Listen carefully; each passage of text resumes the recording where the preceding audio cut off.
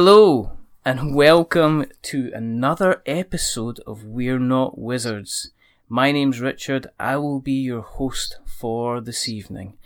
Now, tonight's episode is going to be called Away from the Cardboard, Back to the Paper, and Dealing with Zombies. Now, I know why it's called that, and you will know why it's called that, because joining me this evening is a gentleman by the name of David Wellington.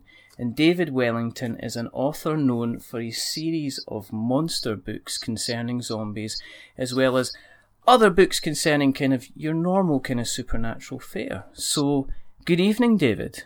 Hi, thanks for having me on. I'm delighted to have you on. And we've been talking for a little while. I think I first heard about you on the Zompok podcast. Sure.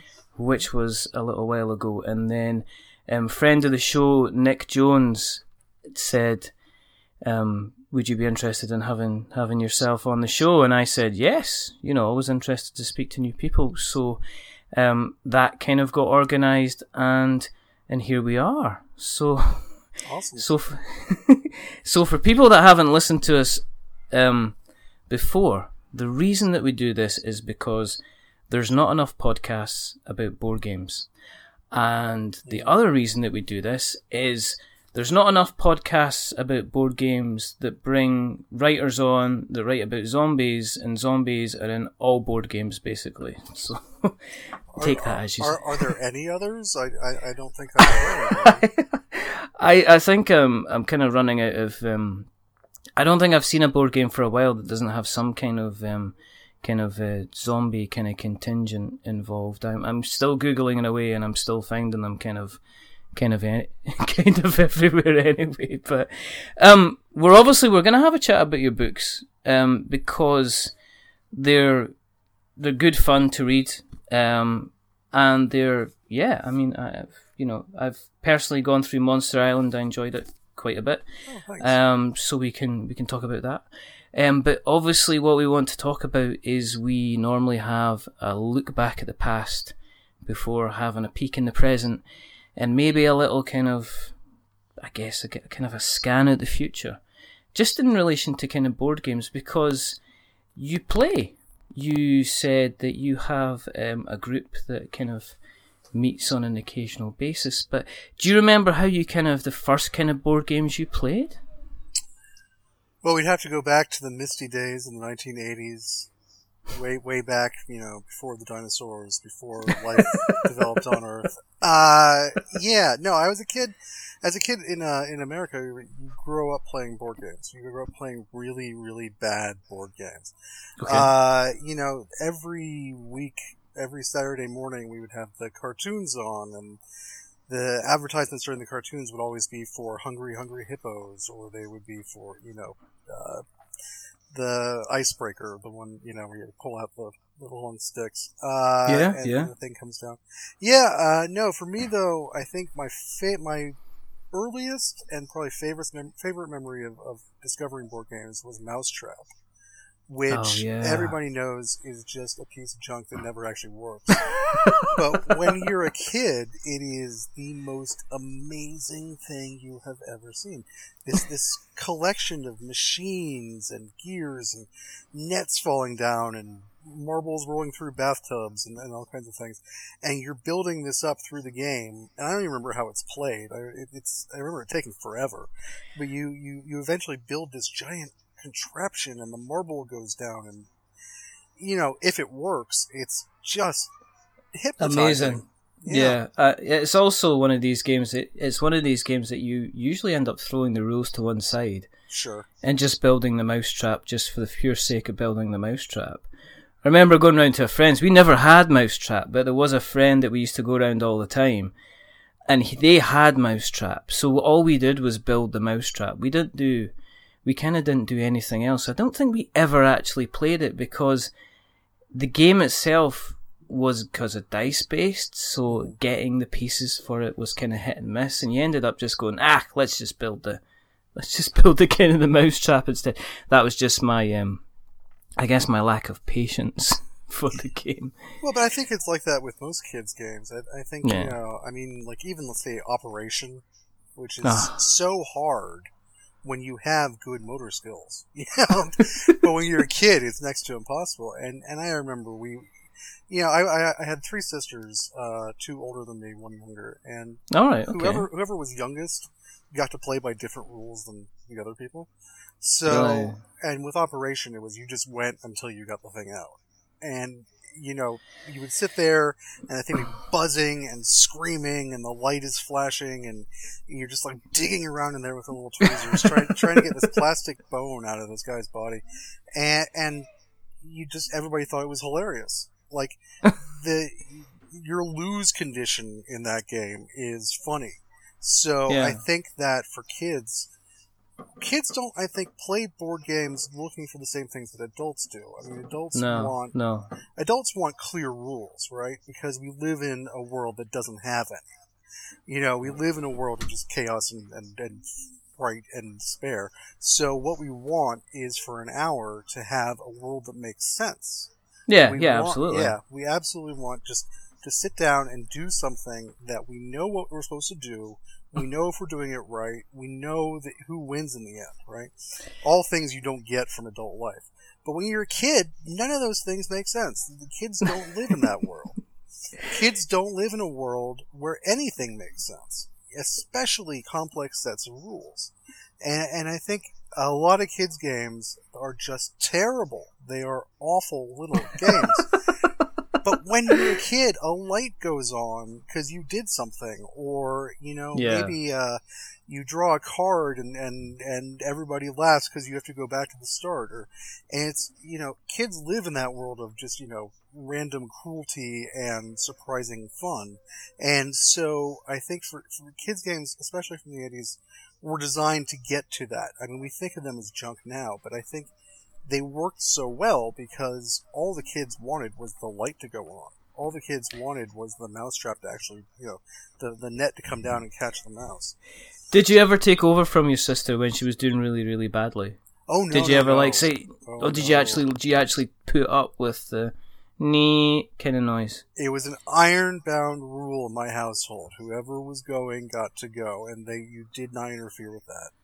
Was that a threat? Was that a threat of grounding then, or was there, go to bed without supper, or? It was my mother refusing to live in a house with 4 screaming kids.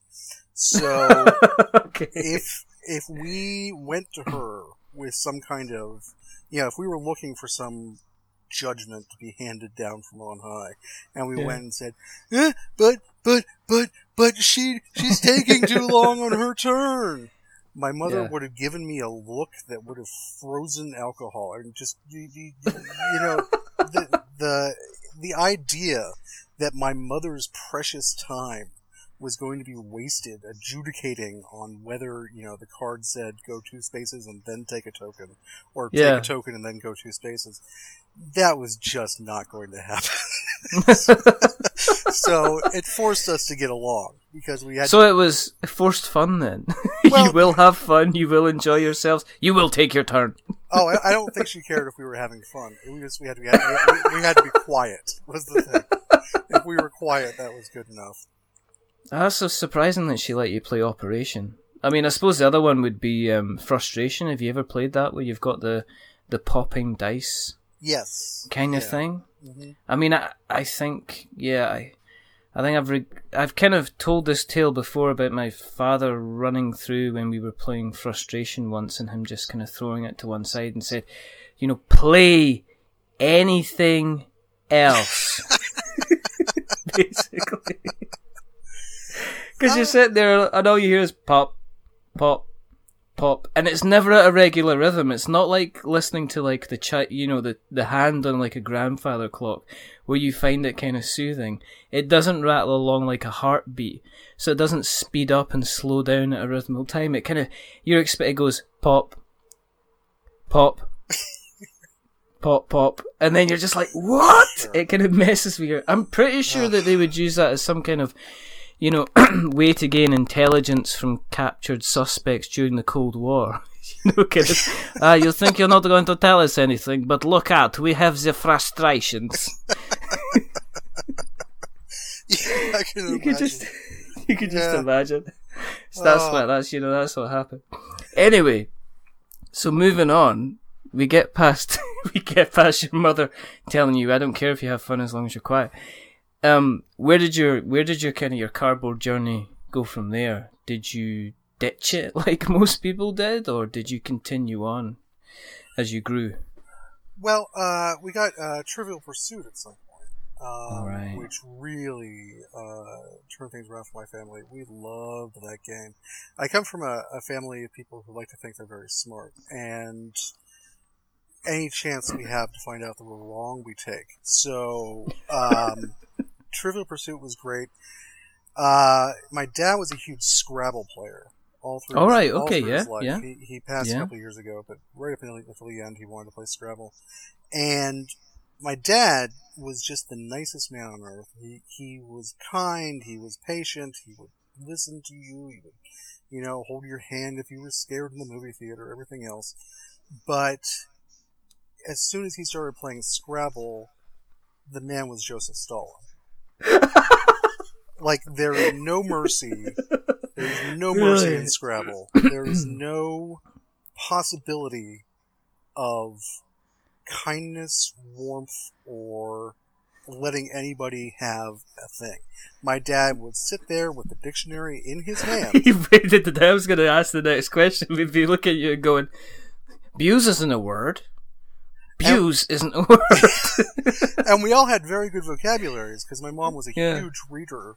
She would go to the library and grab 20 books and bring them back, and we would just all sit there reading all the time. So cool. we had great vocabularies, but my dad would just challenge anything. And he was a master of just setting up a triple word score. And he would go 2 or 3 turns of just 2 and 3 letter words, and you're like, what is he doing? What is going to happen? And then he would just lay down adjudicate. And reoxidize it or exactly. something like and the game would just be over. Quixotic or something, yeah. Exactly. And he was a lawyer, right? So he was an absolute stickler for the rules, and he would just he was a rules lawyer, and he was a dictionary hog. He was not a rules lawyer. Let me get that clear. Right. There was no arguing about the rules. All right. Okay. The rules were written down, and therefore they're fine. Everybody knows what the rules are, right? Because they're in the manual. Yeah. So, but he would, but when I say he was a lawyer about it, he would go and he would lay out his triple word score, and then he would pause for a moment and stare at the board through, his glasses down low on his nose, and he'd be peering at the board, and they would say, "Well, that looks like it might be 7 letters, and I believe that gives me a bonus." And we're like, "Oh, Dad, you know exactly how many points this is." He's been sitting there for the past 20 minutes. He's probably worked out exactly. He's probably got 3 different ways of putting the word down, so he knows all the calculations. He's already worked out what everybody else could potentially play. He's already aware of what the end scores are going to be. And he absolutely played Scrabble like the way grandmasters played chess. He was looking moves in advance. He was always, he had a word, but he would never play on a word unless he had 2 places to put it. Yeah. Like, he would know on my turn, if I put down, oxen on where he was going to put down oxidizer, he would already know that on his next turn, he could put down oxidizer on the other side of the board, right? So he was a master. I mean, the man would just... It blow us all away. The point disparities were crazy. Like, he would end up with I can't remember what a really good score in Scrabble is, but it would be like 500 points to somebody else getting 75. He would just be annihilated them, and then he'd just walk away going, "Get over it, son. It builds character." No, he would turn and smile at everybody and say, "Wasn't that a lot of fun? I really like this game." As if any of us had done this by choice. Yeah. As if when he brought the Scrabble set out, any of us were thinking, okay, maybe this will be fun. I think what was actually going through my head every single time and it never came to fruition. But every single time I was like, all right, old man, this time it's going to be different. And it never was. Never was. I've met a couple people in my life like that who just were so good at one game. The crazy story I have about that is I had a roommate once who was just really good at Boggle. And this is a game... is that the game where you kind of... You're like rolling cubes that have got letters on them. Yes, you have a little box full of cubes, and each cube has letters on each face. And so you shake the box, you take the lid off the box, and then you have to find words in the cubes. It's a 5x5, I think, grid of cubes. And you have to find 3, 4, 5-letter words. And you can go diagonally, you can go up and down, you can go in circles, etc. But, and then everybody makes a list of words, and when you're done, you compare the list of words. This is a terrible game design. It requires so much work to figure out who won. You know, I'm not a huge fan of victory point games to begin with, but this one, you literally have to go through, and every person who's playing says, do you have A? Yes, I have A. So you cross it out, because nobody gets a point if 2 people found the same word. Yeah, you only get points for words that only you found. So you go down this list of 100 words, and you're just scratching each one off. And you're really hoping that when it gets to that one 5-letter word, that only you have it. Because the 5-letter words are worth tons of points. But then, you know, you say, okay, well, does anybody have stayed? And STAID. And you look around the table, and you're just like praying that nobody saw it. And this person says, oh, no, I didn't see that one. Where is it? And you show them. The next person says, oh, I didn't have that one either. The third person goes, oh, let me look. And because nobody alphabetized their list, right? You're just writing it down as you find them. So somebody has to go all the way through their list, and then you're just sweating. Like, this is the one thing that's going to make the game work. And then they go, stayed. No, I didn't have that. I had staple. And you're like, why didn't I see staple? I had Mesopotamia.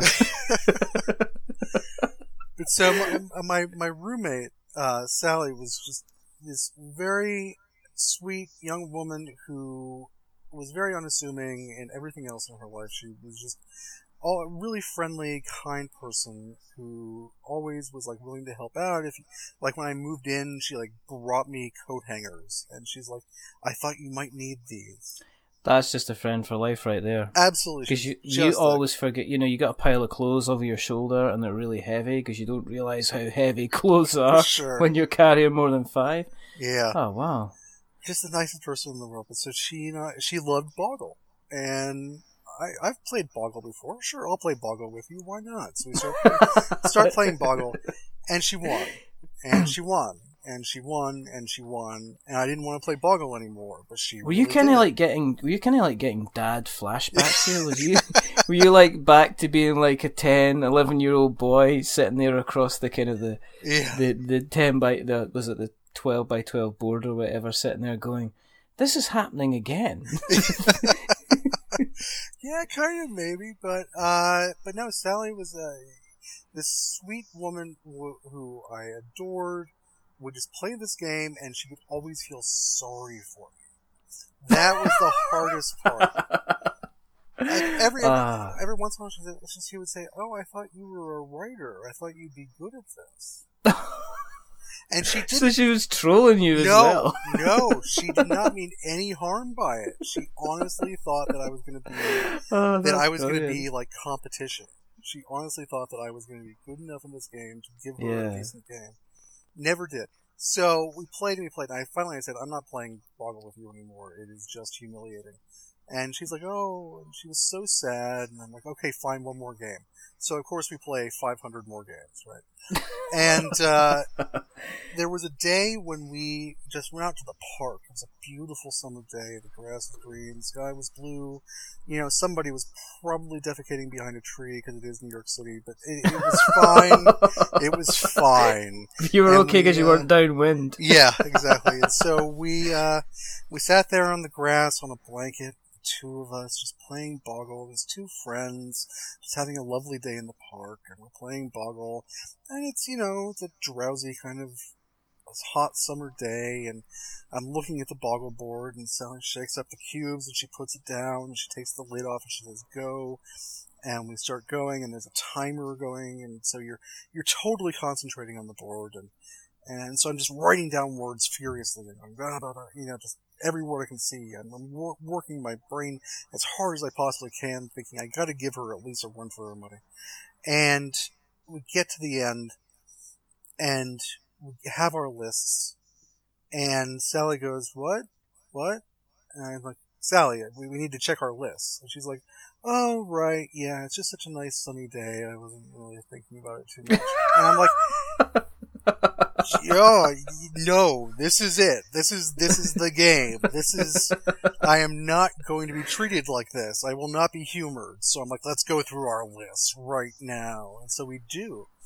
And we go through, and mostly we have the same words, but every once in a while I'll have one that she doesn't have. I'm like, yes. I am absolutely convinced this is my turn.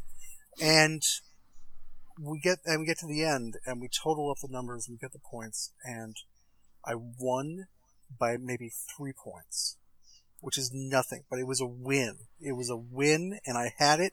I finally beat her for once and for all. Maybe this was, vindication for all those times I lost to my dad at Scrabble. But yeah, I looked at her and I said, Sally, I don't know how to tell you this, but I won this one. And she goes, oh, that's great, Dave. That's really nice. And I'm like, no. I won a game of Boggle against you. I won a game. Why are you not reacting to this? I won a game.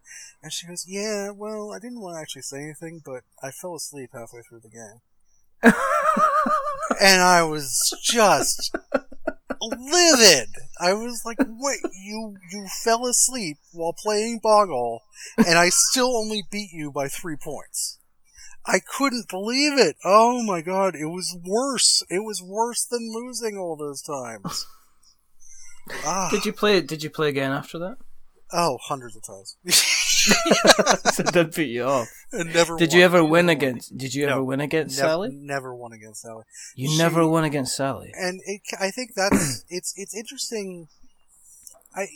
We talked earlier about how children play board games differently than adults, and of course, adults play board games for different reasons. And I think that my playing Boggle with Sally, as much as I did try to beat her, as much as I was intent on giving her a challenge, I think that it was just a point of our friendship. Like, I agreed as her friend to always play Boggle with her, and no one else would. So, it was an act of kindness. And I think that, board games are so social at their core, and we think of them as if they are analogous to video games. We think of them, as if they're like other kinds of games. They're not. You're playing with another human being or multiple other human beings. And the relationships you have with those people are what the game is about. The game may be about zombies, it may be about curing diseases, it may be about, victory points or, getting the right number of cards or whatever. But in the end, and I'm not trying to get all deep suddenly out of nowhere, but it's fine, it's your night. Yeah, well, it's your show, so you can tell me to shut up anytime. No, I don't do that. But, I think that, I think the reason why we keep coming back to board games, even the bad ones, is because it's more about enacting friendships and relationships. It's a way to be friends with someone, or love them even, that doesn't, that it can be a little abstract, it can be a little distanced. You don't have to say embarrassing things to each other. But if you play Boggle with somebody 500 times, knowing you're going to lose, are you still in contact with Sally? Is Sally still out there boggling away, do you think? She came to my wedding. We did not have time to play Boggle, unfortunately. But I think we talked about it. I think I said something. I think I told the story about winning Boggle when she fell asleep at the wedding. Yeah. Yeah. And she probably just stood up and she went, "Not once, Wellington. Not once." No, she would never do that. That's the thing. If she was so nice. If she was like that, I would not have kept playing. You know, if she had been mean about it, no, hell no. Yeah. I'm not gonna keep doing that.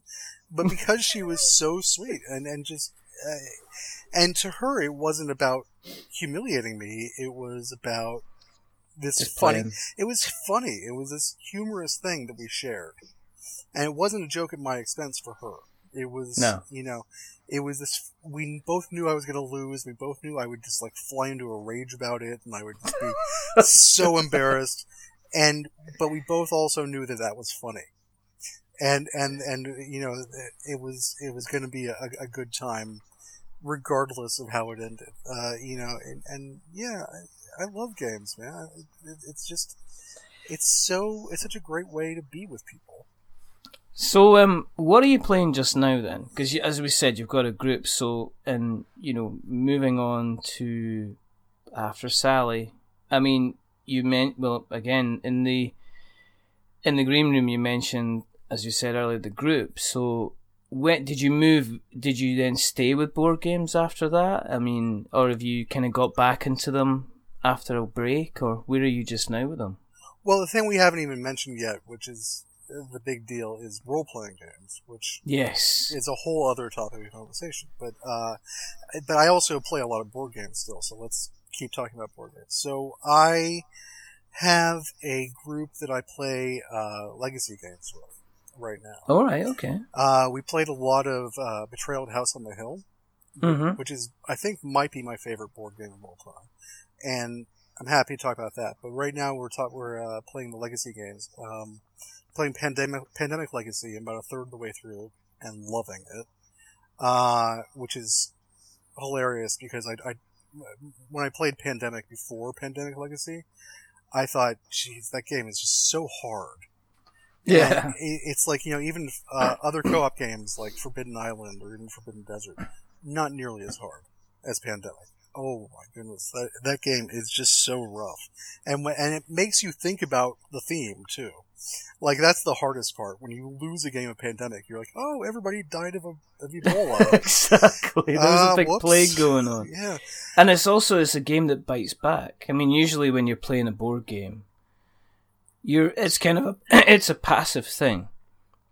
You know, you roll your results, you move around the board, you take kind of actions, and then if you're moving into something like Pandemic's the first game where the game doesn't actually like you, kind of thing. It doesn't want you setting up shop in Atlanta. It doesn't want you getting to London. It doesn't want you going to Beijing. It certainly doesn't want you to kind of, you know, to get your kind of cure together to start curing places, and it does its damnedest to kind of wreck your responses wherever you can. I've said this probably hundreds of times now, but my kids, one of the first board games that we played was Pandemic. Wow. Okay. And that was their introduction to kind of what board games could be like. Because I think before then we had played the latest kind of kids friendly version of Monopoly, which was just so sanitized and so non-competitive that nobody actually ever won. It was just awful. You mean as opposed to the regular version of Monopoly, which people win all the time, which people have lost limbs over. Which people win all the time. Nobody ever finishes a game of Monopoly. I think Monopoly is one of those games where you win the game by refusing to stop playing longer than anybody else. You just wait until people fall asleep or need to go to work. Yeah, basically. Yeah. Or pass out. One of those things. But yeah, Pandemic, it was, as I say, we're kind of playing as you learn it, and then you're like, oh, there's an outbreak, and then what happens with that? Well, that goes there, that goes there, that goes there, that goes there. Okay, that's fine. Well, we need to go here, we need to go there. But what it did teach them was, unlike any other board game that they played, they had to cooperate together. And it's like, well, who, are we against each other? It's like, no, the way that you win is we have to work together. And it's like my two eldest, so you can imagine how they were together. They were kind of at the beginning, it took them about halfway into the game before they got it. because they were kind of making suggestions and they were completely ignoring what each other was suggesting. Right. And then all of a sudden they were kind of like, oh, okay, and we got like one outbreak. We had a break after that, and then we got like another outbreak. So you know what that meant? It just meant, absolute carnage. Oh, yeah.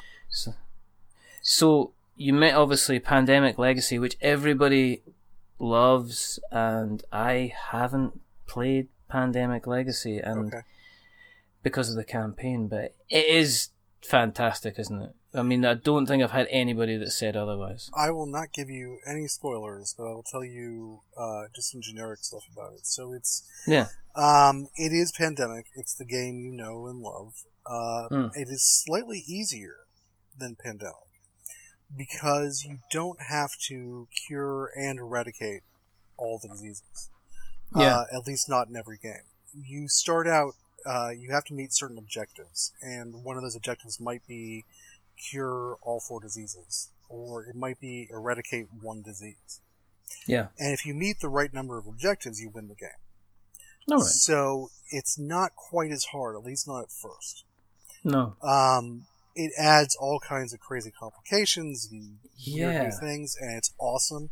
But one of my favorite things about it is that it becomes a kind of role-playing game because, you have your character that you're playing in the game, whether it's, the researcher or the medic or the, excuse me, or the dispatcher, etc. And those characters, those roles are so crucial to the game of Pandemic. You have to have the right people playing the right roles, right?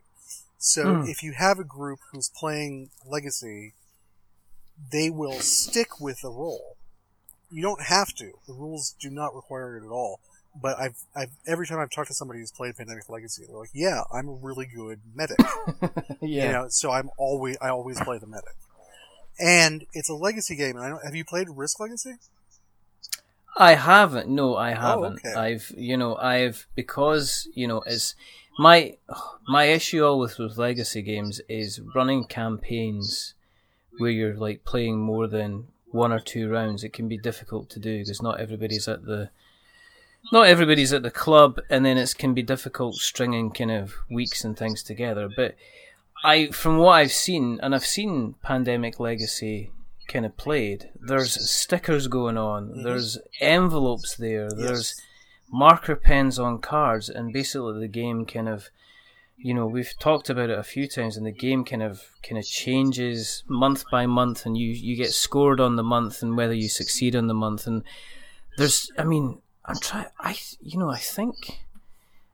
I think every second, if not every third guest, mentions Pandemic Legacy, and every single person doesn't go into any type of detail about it because they say, you have to experience it. It's like a roller coaster. I can sit here and I can explain what a roller coaster ride is like to you, but you're never going to understand what a roller coaster ride is actually like until you get yourself kind of on the kind of the roller coaster itself. Have you been playing long? I mean, how far are you into the campaign on Pandemic Legacy? It goes by months, so it's January, February, March, and so we just finished March, so we're only a quarter of the way through the game, but there's already been crazy stuff that's happened. And so the reason you gave for not playing it is unfortunately the correct reason, and I'll tell you. So I've been playing both Risk Legacy and Pandemic Legacy. Yeah. And Risk Legacy is absolutely a pickup game. You don't have to play every game to get the story, to understand what's going on. So the guy I know who owns Risk Legacy, right? He and I have played this game 2 or 3 times. He's played it with other people multiple times.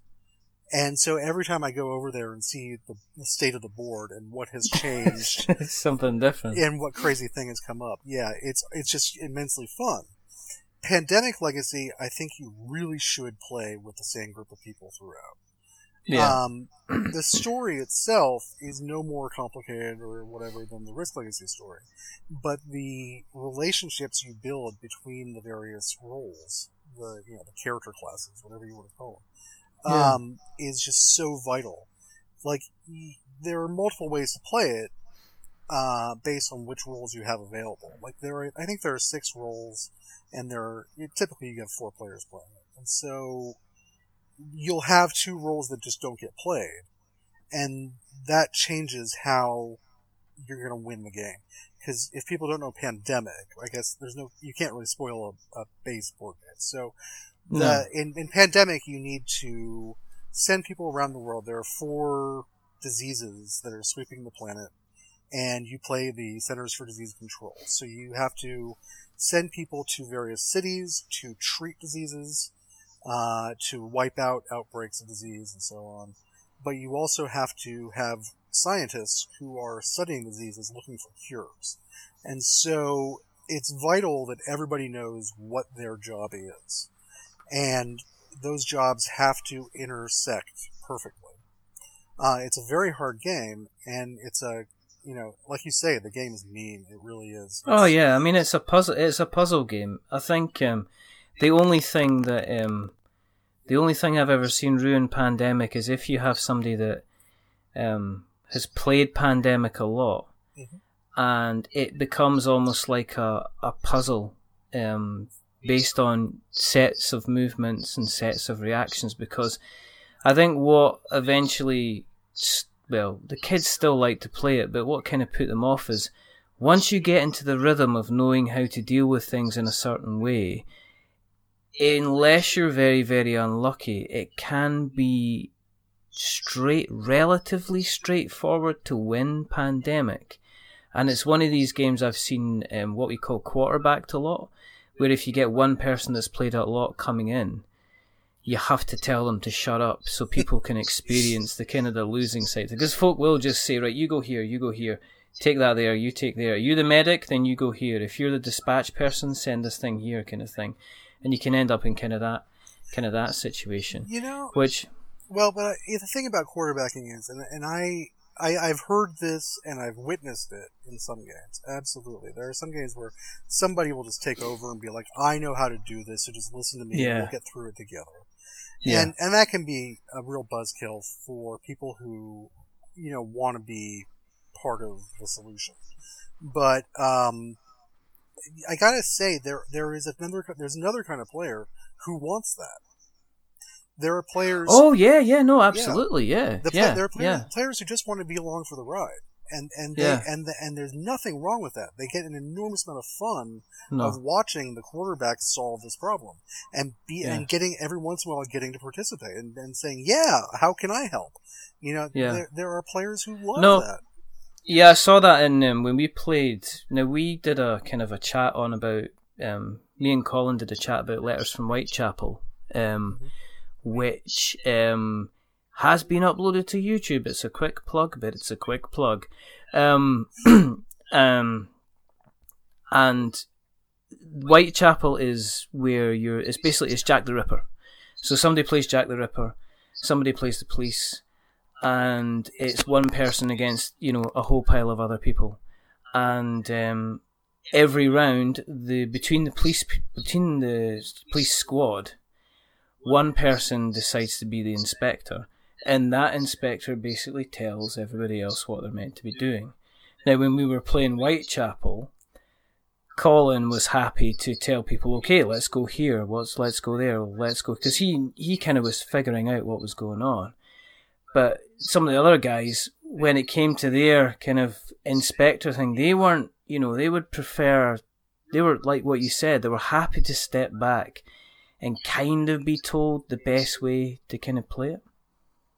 Yeah. But have you played Letters from Whitechapel? No, I'd love to though. I've seen Get it? Of it. No, it's fun. It's so we had a lot of fun with it, and I can't recommend it enough. It's just it's a fantastic game. A lot of tension, a lot of fun, and it's hidden movement as well. Right. There's a little bit of it's kind of a bit stressful, kind of going about. But is there any other? I mean, is it the kind of the legacy kind of way? Is that where you're going with games as well? Have you looked at things like Seafall at all? Have you looked at that? I've heard mixed reviews, and you say get Letters from Whitechapel. I have a list of board games to get so okay. long. Like just the game, games that came out in the last year that I want to play. That list is so right. long. That's the thing. I think that what's fascinating about what's happening to the hobby, right, is that there's so many more games now. And maybe there were always that many games, and we just didn't hear about them. Maybe only people in Germany got to play the great game of 1992. Yeah, exactly. But like you hear so much, there's so many games coming out, but also there's so much media about them. Which is a good thing. I'm not complaining that, people are podcasting about board games. Not a problem. No. It's a great thing, actually, because you can find out in advance whether it's the right game for you, rather than spending your $50 on it and then realizing you wasted your money. Well, I think the good thing about it is it's informed by a community that are actually playing the stuff. Yeah. As opposed to games seem to sell very, very well based on an awful lot of non-advertising dollars being spent. Yeah. So a game can become a massive hit. Like say Codenames, for instance. Mm-hmm. Codenames. I've never ever seen an advert for Codenames on the internet, on TV, on YouTube, on anything like that. But I mean, every single person I know that's a board gamer has heard of Codenames or has probably played Codenames. Actually, my microphone is currently sitting on a copy of Codenames to kind of raise it up, and also because it kind of helps with the sound absorption as well. Yeah. So Codenames is a very, very useful. It's a very, very useful game. It's also sitting on top of a copy of a game called Lab Wars as well. So. Just because I'm quite tall, so I need a lot of board games. I'm not going as far as putting like mechs and minions on top of that, because that would just be overkill. Well, that would just be daft. And if it fell over, you'd be crushed to death. So there's that problem. Have you seen the box? Oh Have you God, played it's it? huge. I've not played it. It's but I've amazing. Seen the box, yeah. Oh, it's just fantastic. Codename. You bring up Codenames, which is interesting. I think you are going to see advertising for Codenames, because aren't they doing a Disney version of Codenames? Yeah. I mean, I think there's another game, Love Letter. Okay. Yeah. In Love Letter, you get a Batman version of Love Letter. In Munchkin, you get a Shakespeare version of Munchkin. Right, yeah. In Codenames, when Codenames came out, there was the Codenames, and that was it. And then there was Codenames with the pictures. Yes. And then there was Codenames the Not Safe for Work version. Okay. And then they're doing a Codenames kind of Disney. And they're branching out, and they're wondering, is this going to be the next thing? Are we going to see an oversaturation of Codenames? What do you think? No, part of the problem here is that you keep mentioning games, and I'm like, oh yeah, I want to talk about that. So, we could sit here all day talking about Munchkin. We could talk about Love Letter. Love Letter is fascinating because I bought it as a game to play with my wife. And my wife is a huge board games fan. Don't get me wrong. All right. This is absolutely right up her alley. Card games, she loves them. What she doesn't like is to lose. And so I bought Love Letter thinking, hey, this is a game we can play on the train. It's a game we can take with us on vacation, anything else. And so I'm like, okay, let's play this game and see how it works out. And we start playing, and in Love Letter, you get little red cubes, and when you get 7 red cubes, you win the game, right? And do you still have any of those red cubes in your ear? No, no. But that was the problem. I won 7 games in a row. Oh my goodness! It was all luck.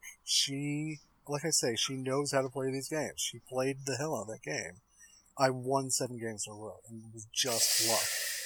And we finished, and I looked up at her, and I said, so, a game we can take traveling with us, right? Because it's so small. And she's like, we're never going to play this again. You wasted your money. I hate this game. To be fair on Love Letter, it's a game that you get more out of it when you've got, when you've got like more than 2 players. Yes. I think, you know, you have a table full of like 4 players, you can get a really, really good game of Love Letter going, because everybody's second guessing kind of what kind of cards. When you're playing a 2-player, if you've got kind of like the guard, or you've got like the, if you get something like, say, the prince, or I think it's maybe the king, where you swap hands, and then you get the guard. Yeah. Then you're in a lot of trouble. So I don't know. I'm kind of not on the side of your wife, but I can a little bit be on the side of your wife. But you've mentioned the list, as in there's a pile of games that you want to play. Yeah. So putting it down to obviously making a man make very, very quick decisions, yes, and putting him on the spot. Yeah. What's the 3 games that you would maybe like to? Okay, here we go. Right. Yeah. You're running down the street. The zombie horde is chasing you. Sure, as they often do. As they often do. Not very fast, obviously. A lumbering but slow and steady pace, as they also do. Perambulating and considering flesh. Right. And you burst into a board game shop. I've got time, sure. You've got time? Okay. You lock the door behind you. They're moving so slowly. Yeah. As I'm being chased, and I see a board game shop, I'm like, well, I can probably run in, get something, and get out before they catch up with me. Sure. Absolutely. So you're going back to your bunker, which is pretty much zombie proof, and there's a group of 5 to 15 people waiting, right, to potentially be entertained because the nights are long and full of strange noises. There's 3 board games, and this board game place is stocked to the brim. Oh, great! So you push a pile of mechs versus minions against the door, so there's no way they're getting in through that way. And Scythe. Put Scythe on top of it. Scythe's kind of big, but it's not. Okay. Kingdom Death. There you go. Kingdom Death. Kingdom Death is a bunker. You could live in Kingdom Death. Kingdom Death. You could probably actually put the minis outside, and the zombies would think they were other zombies. There you go. Let's face it, the size of them. Or they'd be scared. They would be scared of the minis, and they would run away. Yeah. And you're in this situation. What 3 board games do you grab, David? 3. Well, okay. Let's qualify this. So I'm going to get out of this. I'm going to get out of this by making you define the situation so narrowly that there's only one answer. So, okay. So how many people are in that bunker? You said 5 to 15. Do I not know how many people are in the bunker? Because I might have counted. I might have counted before I left for the day. You're not sure, but you're aware that they vary in say 5 of them are maybe really, really like their board games, and the other 10 are really just quite happy to have the company and play some board games. So they're kind of people that are open to board games, be it complicated or not complicated. Sure. Okay, great. That's good. So, yeah, number 1 is Sherlock Holmes Consulting Detective, because I have been wanting to play this game for years. Okay. And I know some people don't even consider it a board game. That's fine, but it just looks so awesome. I just want to play. Yeah. I understand there are problems with distribution. I understand there are problems with typos and them thing, whatever. It doesn't matter. It just looks like fun. And again, that's something my wife and I could do, because I think that is probably best as a 2-player game. Yes. Yeah. No, yeah, I heard, let me just try to think. Duncan from Osprey Games. Him and his wife played Consulting Detective, and they loved it. In fact, he went to try and find the expansion that had gone out of print, and I think he found a really, really old version to play it. So, yeah, definite 2-player. Okay, so that's number 1. What's your second one? Well, the second one I want some advice on, because I've been looking for a long time for a party game that can do like 15 people. All right. And I haven't found one that stands out from all the rest. I think like 2 Rooms and a Boom sounds pretty great. The various versions of One Night Werewolf are probably crowd pleasers, but I have played Werewolf in the past. I didn't like it that much. It's good fun. Okay. That's what a rousing endorsement. They should put that on the box. It's fun. It's okay. Richard from We're Not Wizards podcast. It is good fun. It is good fun. You have to get people that are in the mood, though. Okay. With all these types of kind of like role, it is almost like a semi kind of role playing game. You need kind of people that are really, really into it. If you get people that are going there, then it can become quite dull. So do you know what would I was good? Yeah. No, you were saying. My wife is... No, after you. Oh, please. No, damn it, I'm going right now. So, okay, my wife is... You were saying? My wife... thank you. Yes. If I may... Okay. So my wife is a school teacher. She teaches high school, and she... what do you call high school in the UK? Is it secondary school, or... Oh, you call it high school as well, yeah. Well, then, okay. There you go. Ugly American over here. Okay, so, no. maybe learn a little bit about our friends across the pond before I do the podcast. I don't know. It might have been a good idea. Okay, so... There's no offense here, you know. It's okay, like, you know. Alright. So, yeah, so... She teaches high school, and so she actually, as she teaches history, and when she's doing a unit on communism, she actually has her kids play werewolf. Oh, right, and okay. This is not a dig against communism, it's a dig against witch hunting, and you know, the sort of purges that happen under Stalin and so on. She talks about how scary it would be, or like under Joseph McCarthy here in the States, you know, how scary it would be to be living in a time when you can be grabbed up off the street and forced to defend yourself in court, and maybe you go to jail for life. And so she plays werewolf with people to get them in this mind state of, you know, everybody's a potential enemy. Everybody is dangerous, and you have to find out who it is. And if you get it wrong and you end up killing innocent people, that's part of the plan, right? So, but just to talk about how just absolutely terrifying those parts of history were, she will get them to play werewolf, which I think is a brilliant thing. But the version she has was put out in like 1986 or something.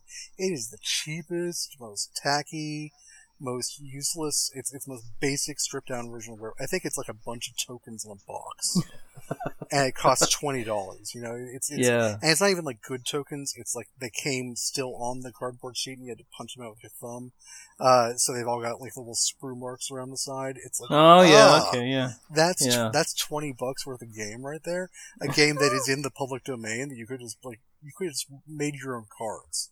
You know, but so she's got this just junk version of werewolf, and I've always wanted to see like the streamlined, high-tech, fancy, futuristic versions that are out now.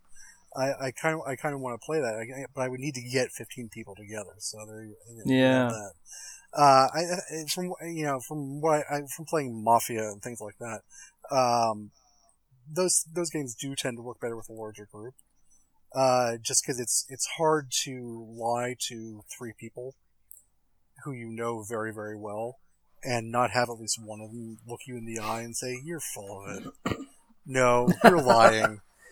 So, yeah, a game like that. So, like, something like The Coup or Resistance, or, I guess it's The Coup Resistance, right? Have you looked at Mysterium? Oh, I love Mysterium. Oh my god, that's such a great game. Yeah, I've only played it once, but I just adore it. That would be so great, and it's fine if you're playing single players. But if you group 2 people together in a team and they had to decide what they were selecting the rounds, the heated discussions would be fantastic. Oh, yeah. Yeah. That would be cool. Interpretation. Dixit's pretty good as well for interpretation as well. In groups, you know? I've played Dixit and I've played Mysterium, and I will play Mysterium again. Yes. Dixit was cute and fun. Dixit's for kids, I think. It's more of a younger audience, I think, and it's. But it's. Yeah. I think what it comes down to is this is, you know, why theme matters, and why a cohesive theme matters. Like, there's no explanation for why your little tokens in Dixit are bunnies. That doesn't make any sense. It's cute, fine. It's random. Okay, great.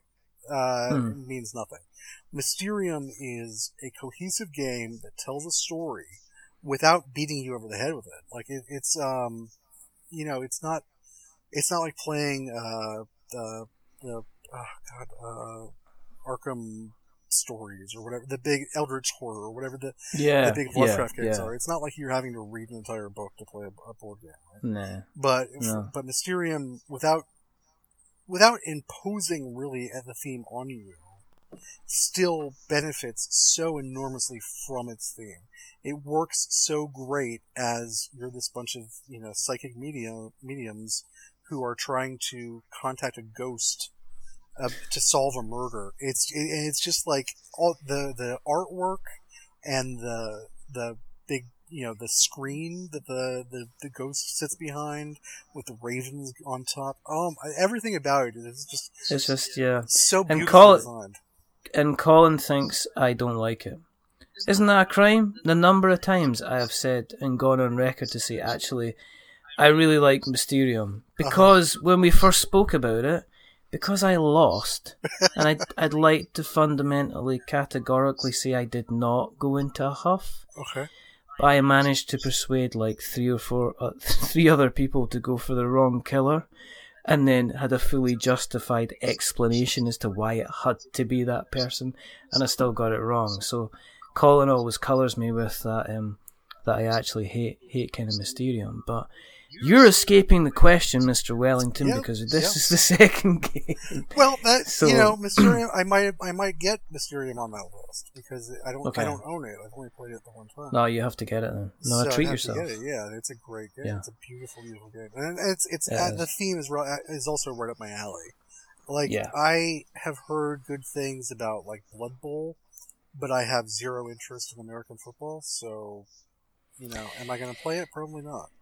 Yeah, and I've also, my wallet would complain if I think I went out and bought the base game for Blood Bowl, because it'd be going, well, you know where you're going with this? This is going to be X-Wing all over again. 10 expansions and team packs and everything else. Yeah, mortgage time. Your third game of choice. So I don't get to talk about expansions and stuff. Okay, fine. For Blood Bowl, have you been looking at the expansions for Blood Bowl? No, but just expansions in general, and the way that works now, and how you're, because one of the reasons Nick Jones told you about me was because I had tweeted about Betrayal at House on the Hill, Widow's Walk, which is the expansion to a game that's 20 years old, right? And so I wanted to talk about that, and here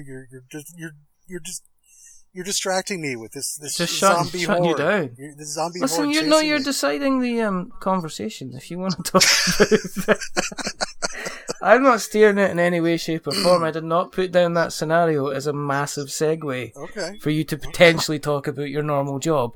But that's fine. Let's talk about the betrayal. No, that's okay. No, you've done it now.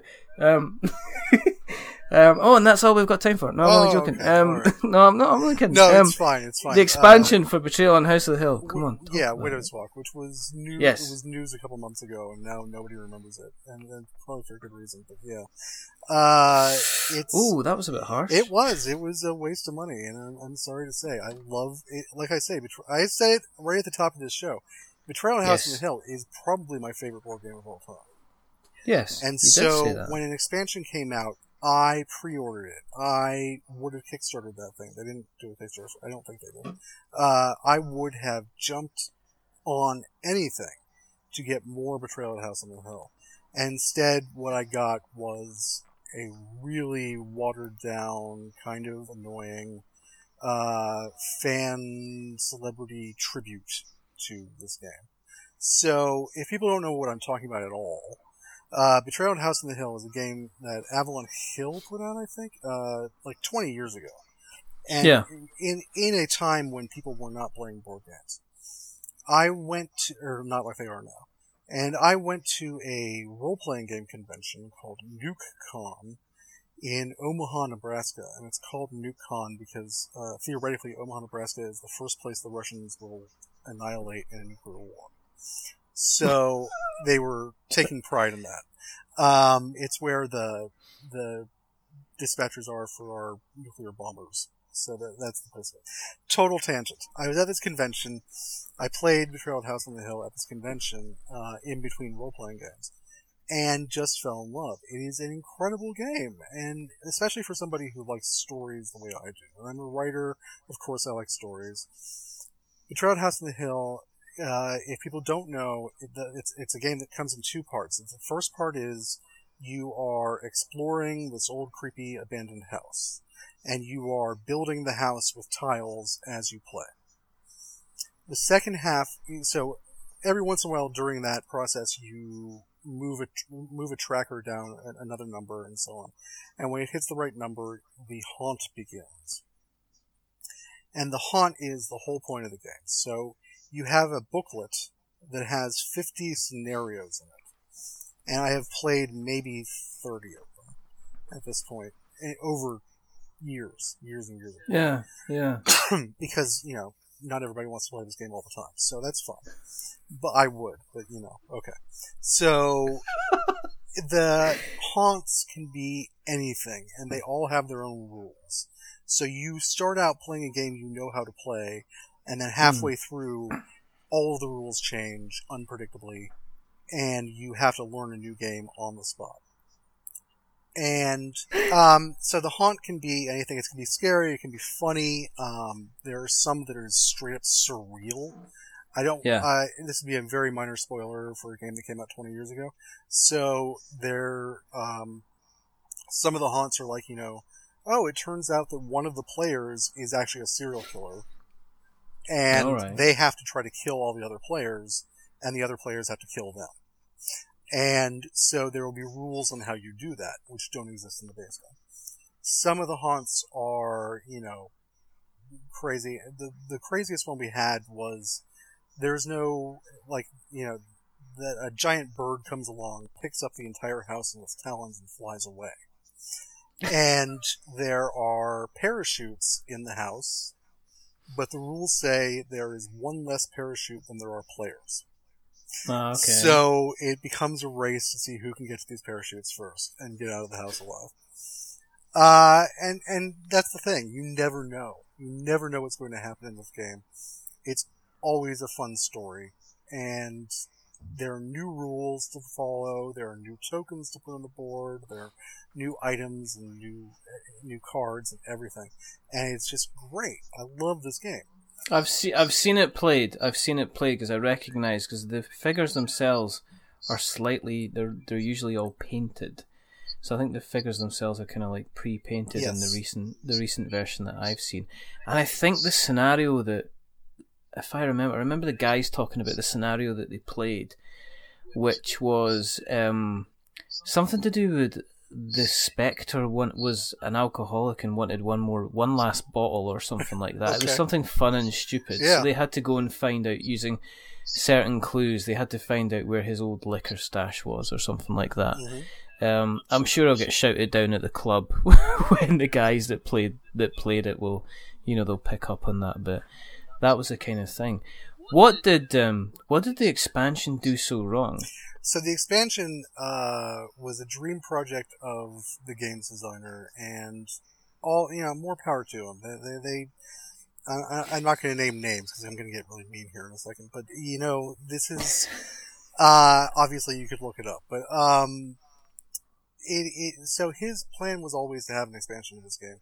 The game did not do well. It went in and out of print. There was a second edition, but nobody bought the second edition. And then Wizards of the Coast got involved somehow. And it was it's a game with a torturous history because it came out like 5 years too early. If it had come out in the middle of the board game boom, it would have been just a hit. It would have been huge. Yeah. But because it came out too early, it kind of suffered. So, but the designer was like, this is my favorite game I ever designed, and I wanted to do an expansion. What he chose to do was he went and got a bunch of celebrities to come up with new haunts. Now, let me start with the good part, because there is some good stuff in the expansion. It adds another floor to the house. It adds an attic to the house. And so you get more tiles, you get some, they add I think a dumbwaiter to the house, to help move around the house. You get more tiles, you get more cards, and items and so on. You don't get any new characters, which is a mistake, I think. Right now I think it's a 5-player game. It could have been a 6-player game easily, or if it's a 6-player game, it could have been a 7-player game. It is a great game for a group of a larger group in that sense. Yeah.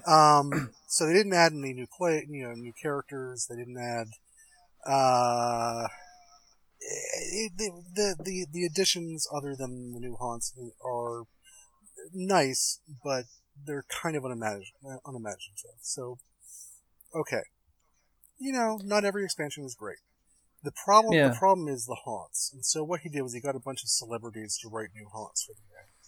And that sounds fun. Like, he got people from the movies, he got people from television and board games and role-playing games and video games to write new haunts. And it's not like he got, some reality television show star to write a haunt. These are all people who are content creators. Absolutely. And I think he really had the best of intentions with this, and really thought this was going to be great. Because he got some really smart, talented people to do this. The problem is, none of them had actually played the game. And I'm sure he sent them. I'm sure he sent them copies of the game. I'm sure they opened them and looked at the rules. Fine. Yeah. And I'm not going to call out any single celebrity. I'll call out one who was probably one of the biggest celebrities going. I'm not calling out any, but I'm just going to call out just one. Just one.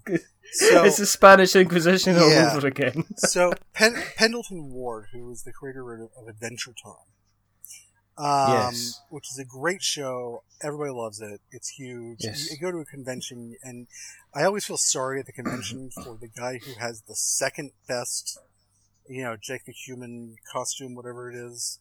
The second best, Finn the dog. Is it Finn, Jake? I can't remember which one is which. But it's a fun show, and you go people cosplay the hell out of this thing, and for good reason, because it's cute and it's fun and it's colorful and splashy and bright. So Pendleton Ward wrote one of the haunts for the game, and it is easily the most unbalanced and unplayable version of Betrayal at House on the Hill I've ever seen. It is totally rigged against the Haunter, which is the mistake. Like, the Haunter should always be at the advantage, because it's one person against many. So the one person should be super powerful. Instead, they have no chance of winning whatsoever. It is next to impossible for that person to win unless you feel sorry for them, and let them win. So, I'm not going to give any details about anything, because I don't want to spoil things for people, even for a bad game. But, I've played several of the haunts. I've just read a couple, because I was like, we're not playing this again. And they're just not very good. Some of them have some clever ideas, but they're clever ideas for other games. They're clever ideas for, wouldn't it be great if a board game did this? Not, wouldn't it be great if you could do this in Betrayal at House on the Hill? It's a total mismatch for the game, and my friends who humor me by playing this game, right? Because I always want to play this game. Played through a couple, and they were like, "Wow, that was kind of okay," and I could see in their eyes, they're like, "What? Maybe we don't have to do this anymore. Like, maybe this is all for the best because Dave won't want to play anymore." And it was just so sad because I was so excited. This is my favorite game in the world, and there's more of it. That should always be a good thing. And in this case, it was just such a disappointment. You sound like the guy that convinced a group of his friends to go and watch The Phantom Menace in the cinema when it came out. Exactly. That's exactly what this is.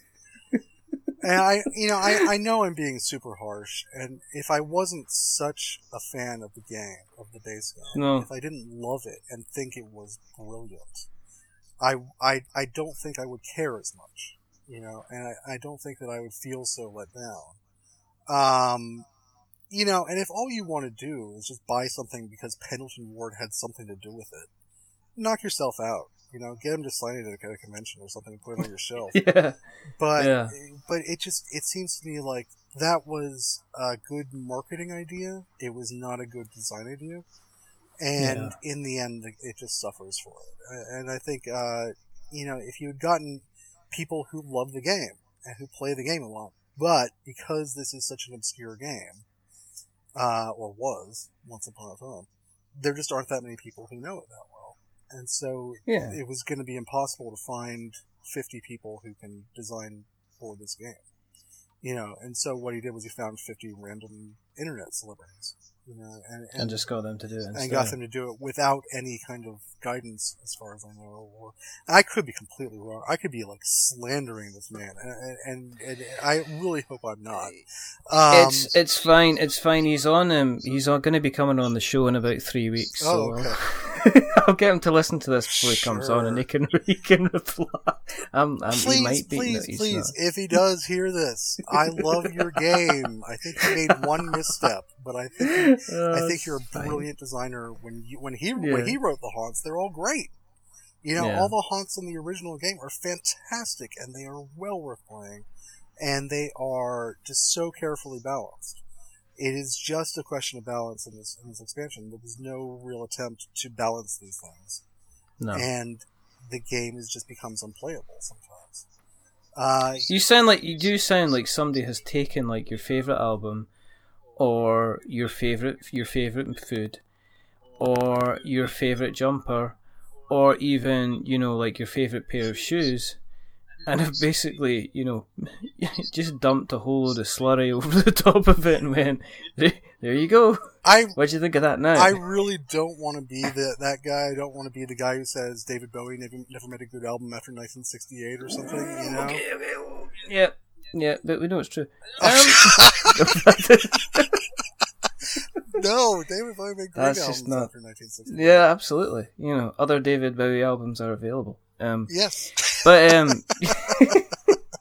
that's not true. We don't want to incur the wrath of the kind of the David Bowie. I don't know what they're even called, a collection of David Bowie fans. Yeah, we don't want to incur that wrath. I'm not part of this. We do not want. I am not part of this. I love David Bowie's entire discography. We can edit. I thought Tin Machine was amazing, man. Oh, I could listen to that all day long. No, David Bowie was a superstar and will live forever in our hearts and minds. Absolutely, I agree with that. Richard here apparently thinks he was a jerk and you know, thinks he couldn't put two notes together. Well, that's overrated as well. That's the opinion of the We're Not Wizards podcast. That is not the opinion of David I didn't like his Bowie. White face makeup in Ashes to Ashes. Can I just say that as well? It's just the bulldozer thing. The bulldozer didn't drive fast enough.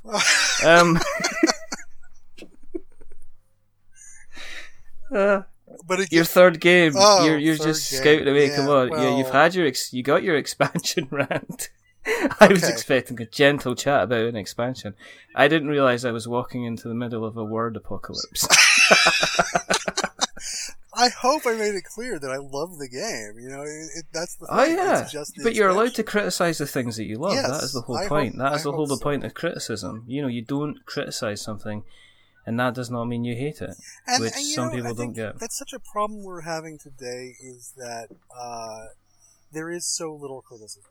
And I think that there are so many games, and I think part of the problem is Kickstarter, and Kickstarter is a great thing for a lot of reasons, but I think it really hurts the board game industry for this reason alone. It helps a lot of people get games made that would otherwise not get made, and that's a wonderful thing.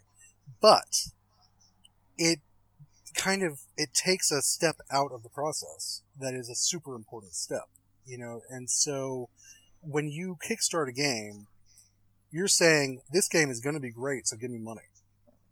I'm not going to show it to you. You're not going to play it in advance. No one knows what it looks like. No one knows how it plays.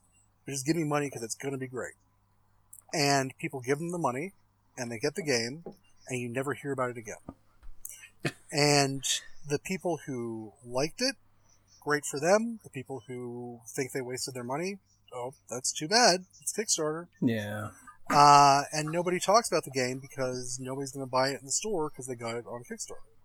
So, you know, a lot of the review sites won't do Kickstarter games because they can't. No, because you won't see them again. But then on the other side of it, to counter your point, yes, in a debate type style, and I'm leaning against my chest of drawers now with one elbow up in a type of a debate stance. Yes, it's almost I was standing at a lectern. Is to say that you have your, there are some pince-nez on your nose. Your cravat is adjusted just perfectly. It is indeed, and Bunty is sitting in the audience. She's willing me on. Is the lighting in here is okay for you? Or is it too warm, too cold? I could do with some iced tea if you don't mind. To counteract that, there are a lot of games on Kickstarter that fund well. Yes. And are very good games, but but never fund enough to see a second printing. Right. So there is that side of things again. I think Kickstarter is getting into its point where you have to have reviews, you have to have video playthroughs, you have to have a lot of testimonials, and I find that we are speaking to a lot. We've done a few shows now. We've had people that before they're even their campaign, they're hitting almost like the trail to speak to people like us to say, okay, this is what I'm about. This is what the game's about. To have a kind of a chat, and we spoke to guys like Frank West recently, whose Kickstarter's out might even be the end of this month. He was talking about his game long before the actual Kickstarter campaign coming up, because I guess on the other side of it, you've got these big corporations that are like Weta. We spoke about Weta in the last episode, have just released their first board game. Right. The Weta, the visual production studio that did Lord of the Rings. And they're putting a board game on Kickstarter. I guess they're trying to see what the kind of interest is on it, basically. So it's interesting. It's interesting. Third game, David. Well, no, I have so many more thoughts on Kickstarter now. Are you going to deny the world my wisdom? I'm going to deny you. I tell insight? You what, third game and Kickstarter. Okay. The problem with the third game is that I don't know. I don't have a good answer. There are so many good choices. You tell me, what's your favorite game that came out in the last year? I'm trying to think. There's so many. There's a good list of few. There's Catacombs. You see my problem. There's so many great games out right now. How do you pick the third one? Like, I own Codenames, so I don't need to pick that up. Dead of Winter? Do you have Dead of Winter? I do not have Dead of Winter. I played it once, really enjoyed it. I don't remember it all that well, though. You have to get Dead of Winter. I remember it being really complex. You have to get Dead of Winter. Well, okay, then I have my third game, don't I? There you go. You have to get Dead of Winter, and you have to get the expansion, the long night. That would be a fourth game, wouldn't it? Just an expansion. It's just like a side game. It's a separate game, but it is a kind of expansion. Right. But yeah, it's kind of 3.5 games. Yeah. See, now who's trying to who's saying. ruining the bit? Now who's ruining the bit? Right? Are you pulling rank on me? Because this is my podcast. I'm just saying. Oh, I thought you before you said that it was my conversation, and then I could just talk about whatever I wanted. And I know, but then I'm deciding things, and sometimes on occasion, I'm sitting there. I've got the dictionary. I'm looking at that word that you put in bird on the board, and I'm saying, David, that is definitely not a word. Okay, all right. Kickstarter. Anyway, you were going to say. You know what? I'm just going to jab the pinchers in the Operation game, and I'm going to get that bread basket out. And I don't care how much noise it makes. Stop that. Right. Okay. Okay. I'm taking back the power. You see, you've done that. I've taken back the power, so we can talk about Kickstarter. Right, Kickstarter. I could go on all day about Kickstarter. Nobody wants to hear about that. I'm kidding. Oh, come on. I'm kidding. Right, okay. Okay. So right. Yes, okay. This is why everybody tuned in to hear some semi-obscure science fiction authors take on Kickstarter. So, yes. So Kickstarter, it is. I have not done a Kickstarter myself, but I know people who have. And I think one of the problems with it is that you have to add a person to your team who is the Kickstarter person. It is a full-time job running a Kickstarter, and so you're already increasing the amount of money you need to make the game by kickstarting it, because you need to hire somebody to run the Kickstarter. And I think that's a really circular problem that means that games cost more to make, even when they're because they're crowdfunded. The old method before Kickstarter was brutal and meant that a lot of games never saw the light of day, because you had to go to a publisher and convince them to give you money, sight unseen, to make a game, or you had to bring them a prototype and hope that it was, that your little pieces of paper glued together were going to impress them enough for them to actually see what it could be.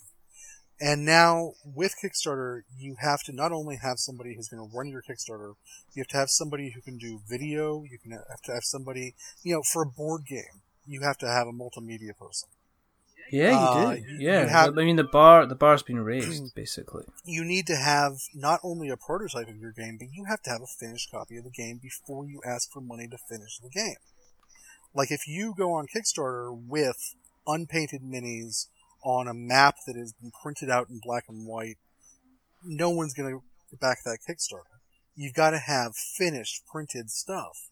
And it can be cheaply done, and maybe it's a recycled piece of paper and on the back is like a Chinese takeout menu, but it's got to look good enough for the photographs. So all of your art needs to be in place before you start asking for money. Art is the most expensive part of making a board game. Oh yeah, it absolutely is, and we've spoken to quite a few people. In fact, one of the recent people that we spoke to, Sarah Kennington, and she is running a Kickstarter campaign for her project Awesome, and she basically paid all the art costs before the Kickstarter, and she's not putting that in. I don't think she's figuring that into even her target, because she says, I've got to get this made. And I knew I'm going to get this made, this game has to get made. So therefore she's already shelled out quite a lot of money. And yes, you're completely right. You can see the games where somebody has obviously had to put a good £2,000-3,000 into a game before they're even asking people for money. And then you can see the games where the guys have said, well, are you good with Photoshop? Yeah, I can mock up something on Photoshop.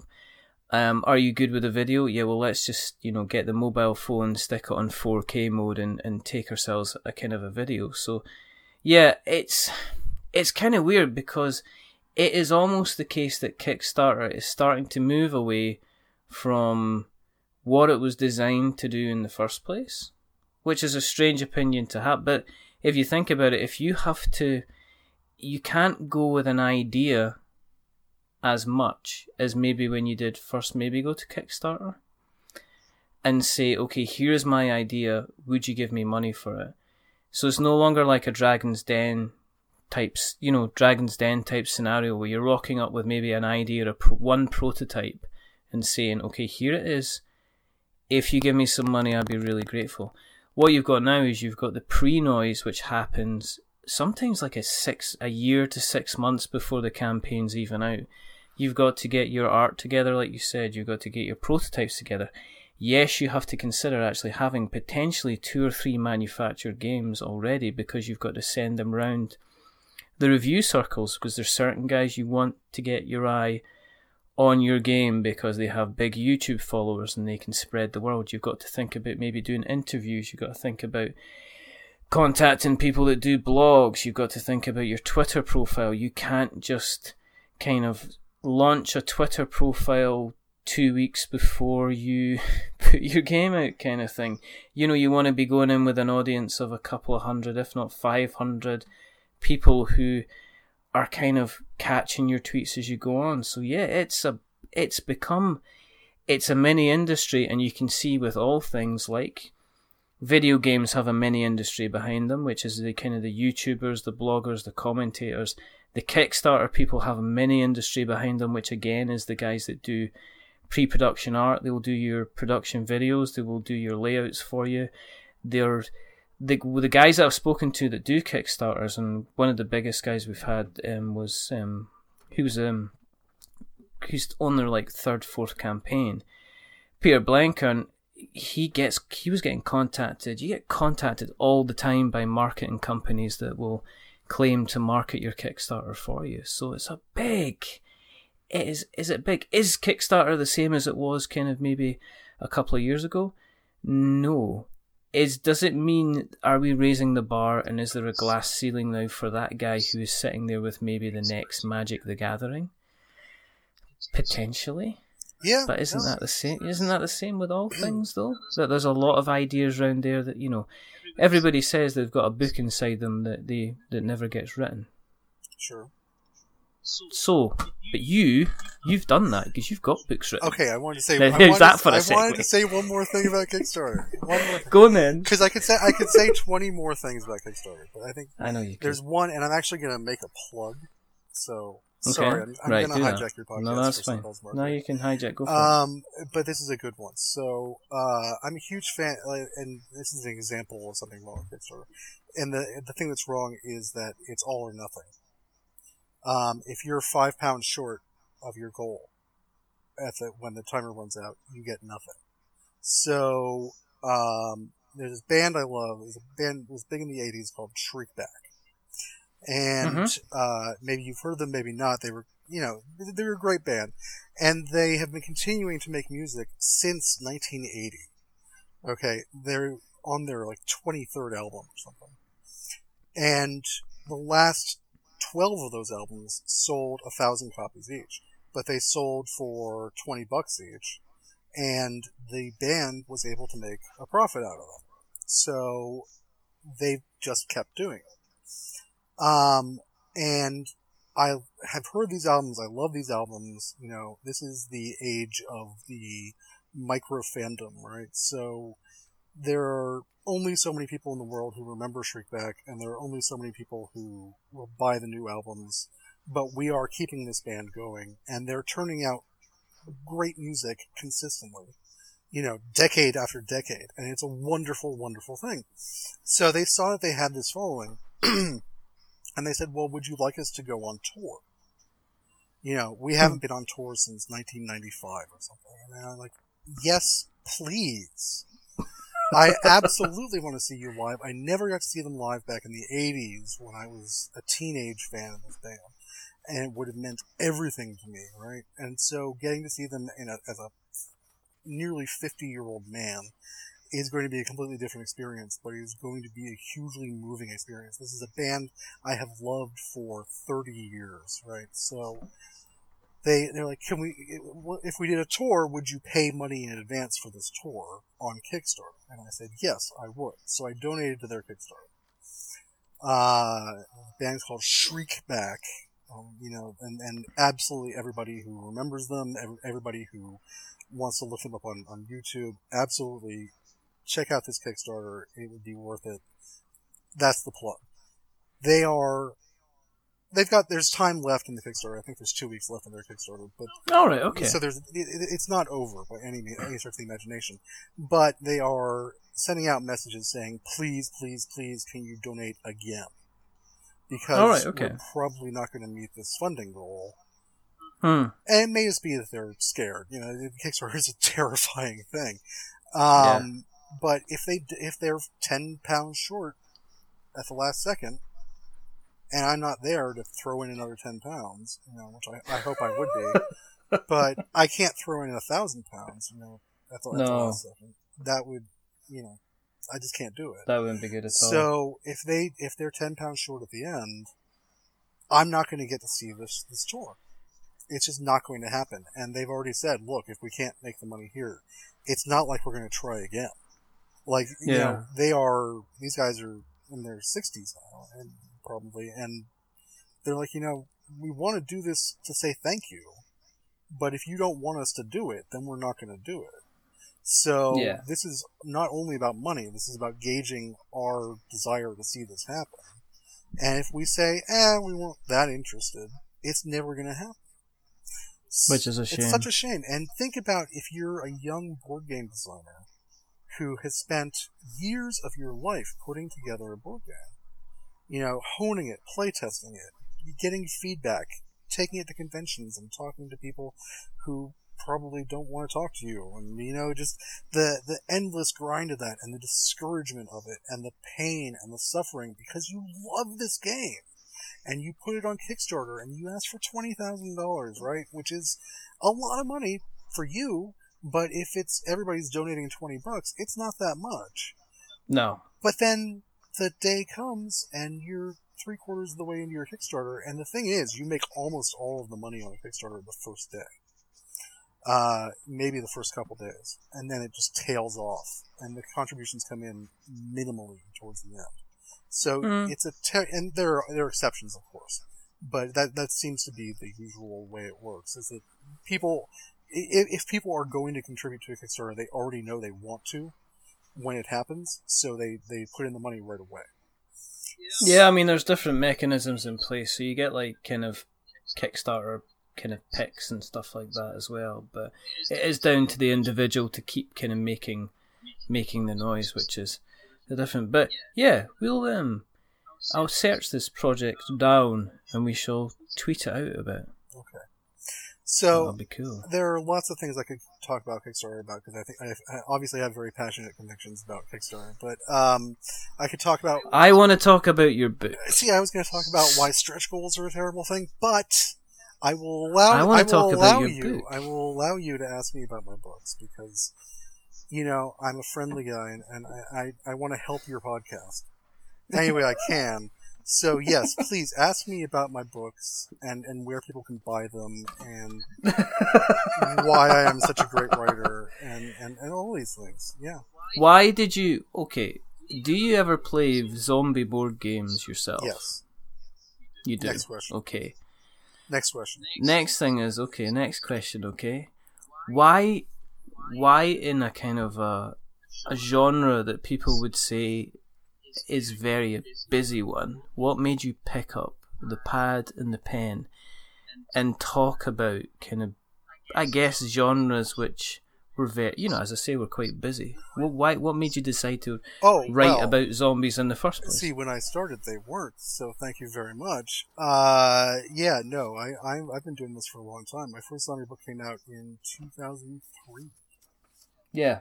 At the time, there were a couple zombie movies, and the thing was just starting to pick up speed, and that's when I started writing.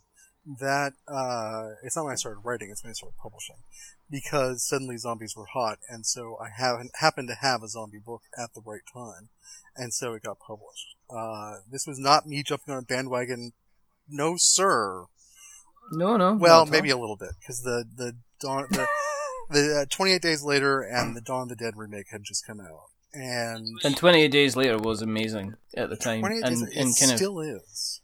28 Days and Later. It helped kind of redefine the genre, because it Absolutely. took zombies from being shambolic, kind of mindless, kind of just, I guess, kind of annoyances in a lot of places, to these were real. They were really making them kind of real threats again. Yes. Kind of thing, Yeah. which was very, very interesting.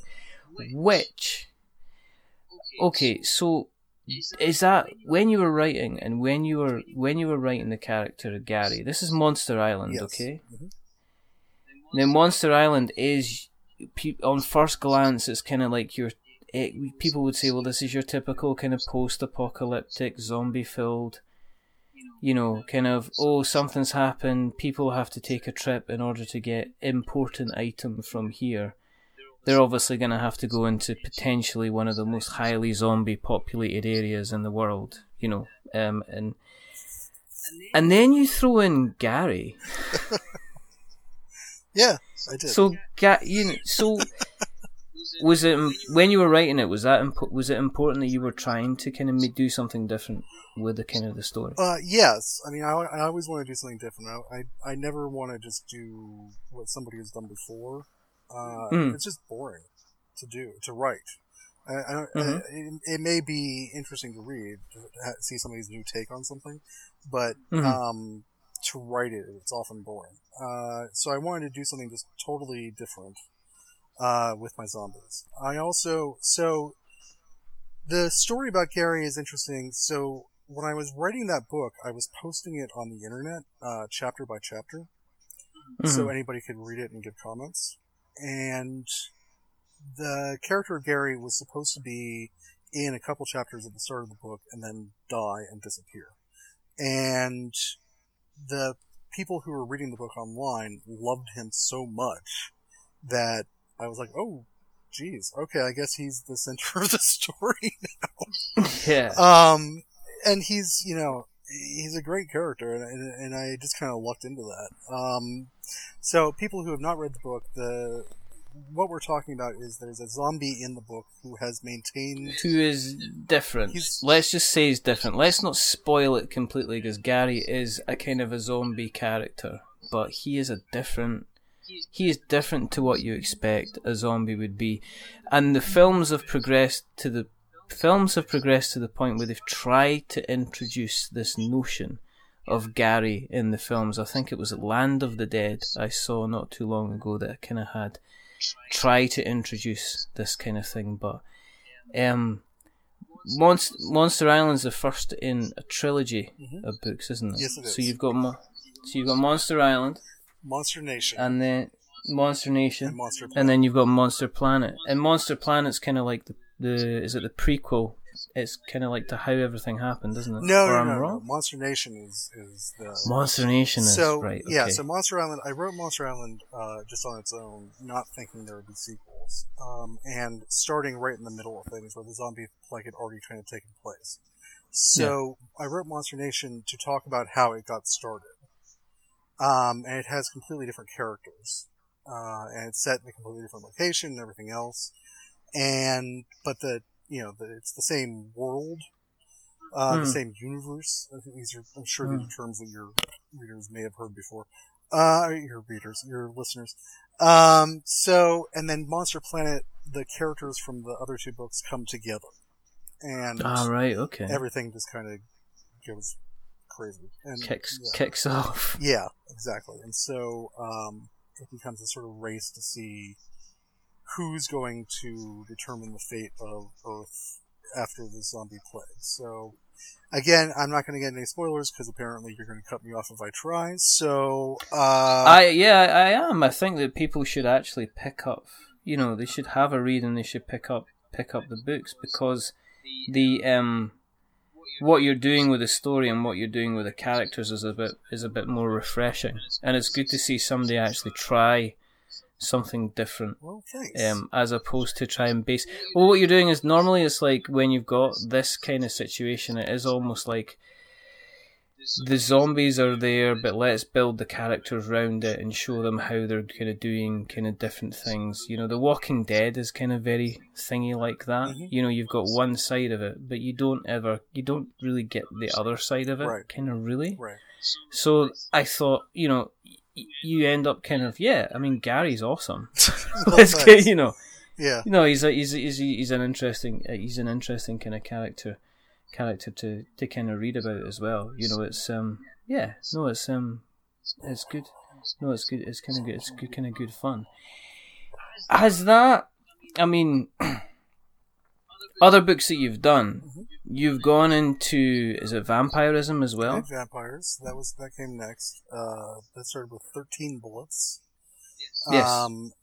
And there again, I was trying to do something a little different. That was, at the time, it was even before Twilight. This was before True Blood. Laurel K. Hamilton was the big vampire author at the time I was writing those. And she wrote these romantic vampire stories about a woman who falls in love with a vampire, and their dating life. And I was... Yeah, they're good books. They're perfectly good books. I have no problem with them.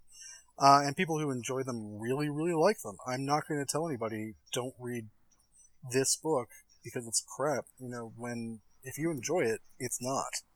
Like, if you like something, it's not bad.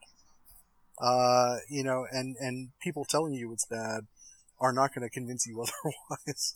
So, no, exactly. I'm not going to tell anybody what to read, but I read those books and thought, well, these are fine, but to me, vampires are scary. Strangely enough, somebody who wants to drink the blood out of your neck is scary. So, I said, I'm going to make the nastiest, gruesomest, viciousest, evilest vampires I possibly can, to try to show another side of this. So, instead, I always say that instead of wanting to date you, these vampires want to rip your head off and drink blood out of your stump.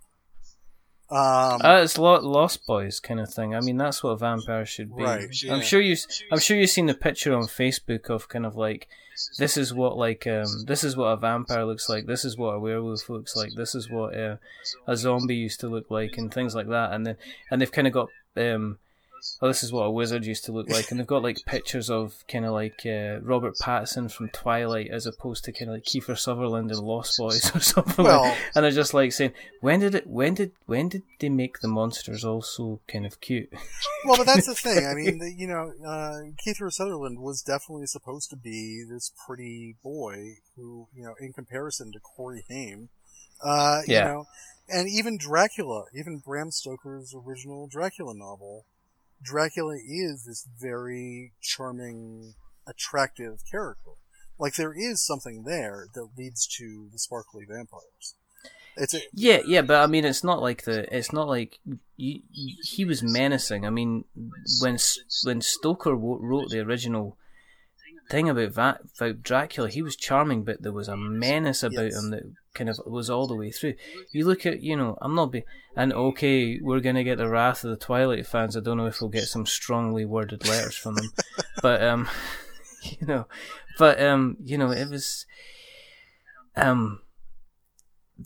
it was just there wasn't a kind of a menace. He was kind of like, oh, I'm kind of all shiny and stuff, and there wasn't any kind of, it was kind of like glittery and just, I'm a pretty boy, and he was meant to be like a kind of an animal that was cursed from way back when. I mean, it kind of completely, But looking at, like, when you did the same thing with 13 Bullets, you did an online serialization. Yes. And then you went and just went, I'm gonna go vampire daft me. I'm just gonna write lots and lots of books in a very, very short period of time. No. Okay, so another thing I wanted to do with that series, and I'm interrupting because this is actually like a serious thing. So I knew that the other thing about those romantic vampire series is they went on forever. I think that Will K. Hamilton wrote 25 of those books, and they get worse as they go along. They actually hers turn into hardcore pornography as they go along, which is fascinating because they start out very prudish. The first book, she won't have sex with the vampire because that would be against God, and then by the 15th or 16th book, there's stuff going on that Hugh Hefner would blush. The stuff that she writes, and more power to her. Again, if that's what people want to read, then absolutely they should be allowed to read it. But that wasn't where I wanted to go. I did not want to have diminishing returns. I always knew with the vampires, I wanted to write 5 books, and it was going to tell one continuous story and have an ending. That it was not a soap opera. This was the story about this one vampire hunter's journey, start to finish, and from the first day she sees her first vampire to the day that she kills her last vampire, and or gets killed by them. I shouldn't give away the ending. But so, it's okay. But yeah, it was going to be one continuous story, and it had a serious, concrete ending, and I actually kind of shot myself in the foot doing that because I constantly get people saying, when's the next book coming out? I wrote 2 werewolf books, and at the end of the second werewolf book, this is a total spoiler, I don't care. So at the end of the second werewolf book, literally every werewolf on Earth is cured. Oh, well, there you go. Because that's over. Is that Overwinter? Yes, and it is the end of werewolves forever. And 10 years later, I have people asking me when the 3rd book comes out. And I'm like, what would that book be about? There aren't any more werewolves. So, yeah, this was a very conscious decision on my part to keep things, tight. And just not have these never-ending, ever-expanding stories that just get kind of lost. I wanted a real ending. And now you've moved on to the Plague Zone, or what they say, which is the Plague Zone, and then you've got you seem to be a big fan of doing kind of like ebooks instead of the print. Is that just your modus operandi? Is that how it works nowadays? Part of the problem here is that you don't know about my pseudonyms, apparently, because... Yeah, no. This is. I could go on and on about the story of my writing career. That's not why people tuned in for this podcast. But no. So Plague Zone was an online thing I wanted to do to thank my fans who had followed me online and got me started, because I wanted to be a writer from the time I was 6. I had been writing pretty much nonstop since then, and it was 30 years later that I finally got my first book published. And it was because of Monster Island being online. A lot of people saw it online, and the publisher actually came to me and said, "This is kind of a big deal now. Can we publish this for you?" And that doesn't happen. That never happens. So no.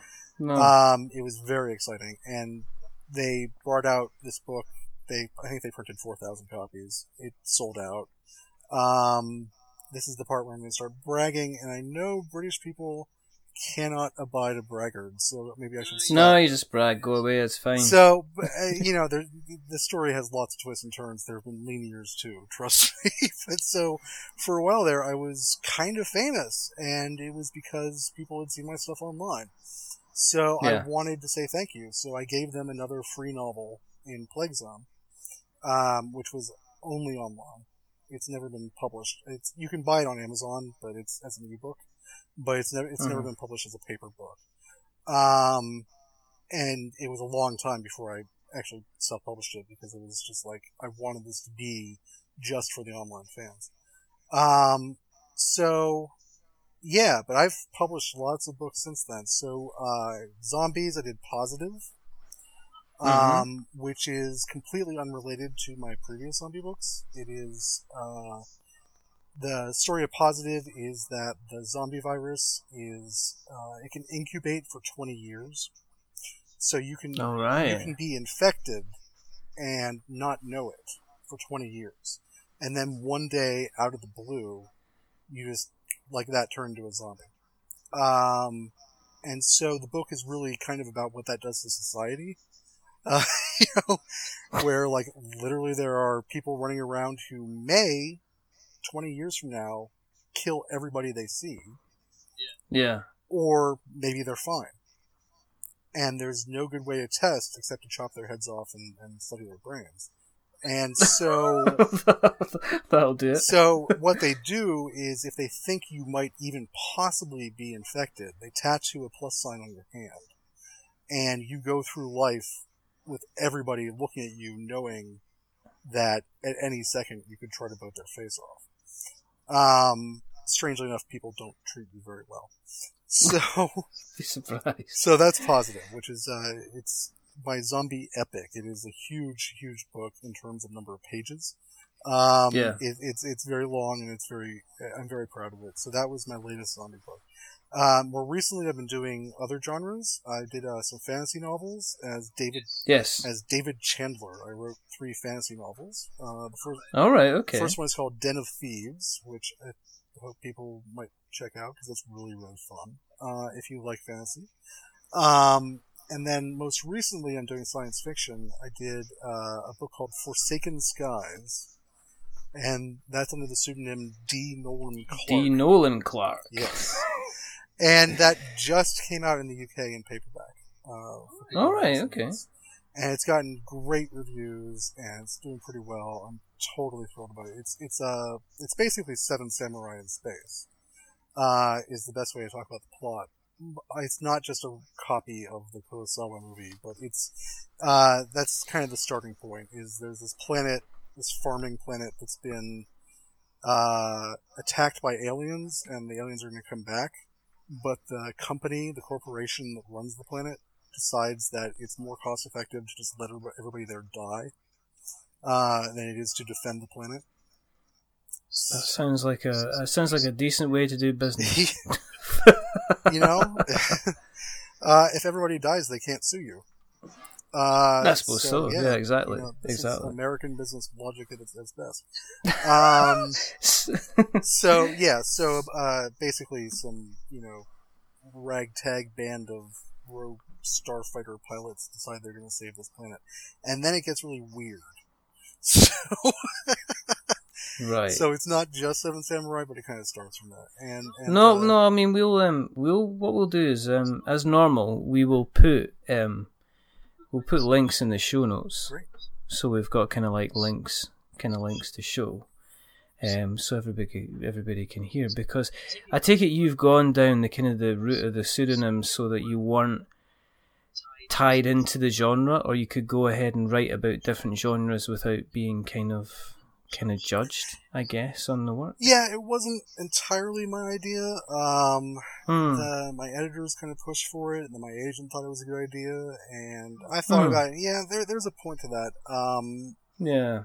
This idea that, somebody who picks up my science fiction book and loves it, and then says, what else has the guy done? I don't necessarily want them picking up a book about a vampire ripping somebody's head off. No. Because they might get really turned off by that. There are people who don't like blood and gore. And I totally get that, and I've written books that have no blood and gore in them. I totally understand. If you do like blood and gore and intestines being dragged down the street, I also have books for you. Yeah, you're having a house party. I am a full service provider here. If you want graphic depictions of sexuality, I've written books like that, and well, there you go. Not pornography necessarily, but I wrote a couple thriller novels, which I intended for a slightly more adult audience, and so there is very graphic sex scenes in them. Oh, there you go. My horror novels do not have any graphic sex scenes in them because that would just disturb me too much to put those two things together in the same book. So these are very different kinds of books. My style is the same. I do a lot of action in my books. I do a lot of just... I really try to have characters that you're going to relate to and care about, but who are not necessarily nice people. I really like putting in characters in my book who are jerks, unpleasant people, but then who are heroic at the same time and who you will root for. And I hope by the end of the book, even if you thought they were a jerk at the beginning, you'll understand them better by the end. I'm the same writer, and there are things that I carry out through all the different books in the different genres. But I am very careful to not put something in a book that someone is going to be really turned off by. If they were looking for a story about rocket ships and explosions in space, then maybe they don't want the graphic sex scenes and they don't want the intestines being dragged down the street. And so having a different name for those books kind of makes sure that if somebody does want to see all my different books, they can easily find out my pseudonyms and find them, but they won't accidentally pick something up that's going to be too much for them. Okay. Yeah. Well, we're applicable. As I said, we'll put some links out there. So if people have been listening tonight and they've been like, yeah, they sound interesting, let's go and pick them up and give them a read, and we shall do that. If people want to, I guess, find you in other places, do you have a presence on the Tinterwebs? I do. I have several. You can go to davidwellington.net, which is my very antiquated and abused homepage.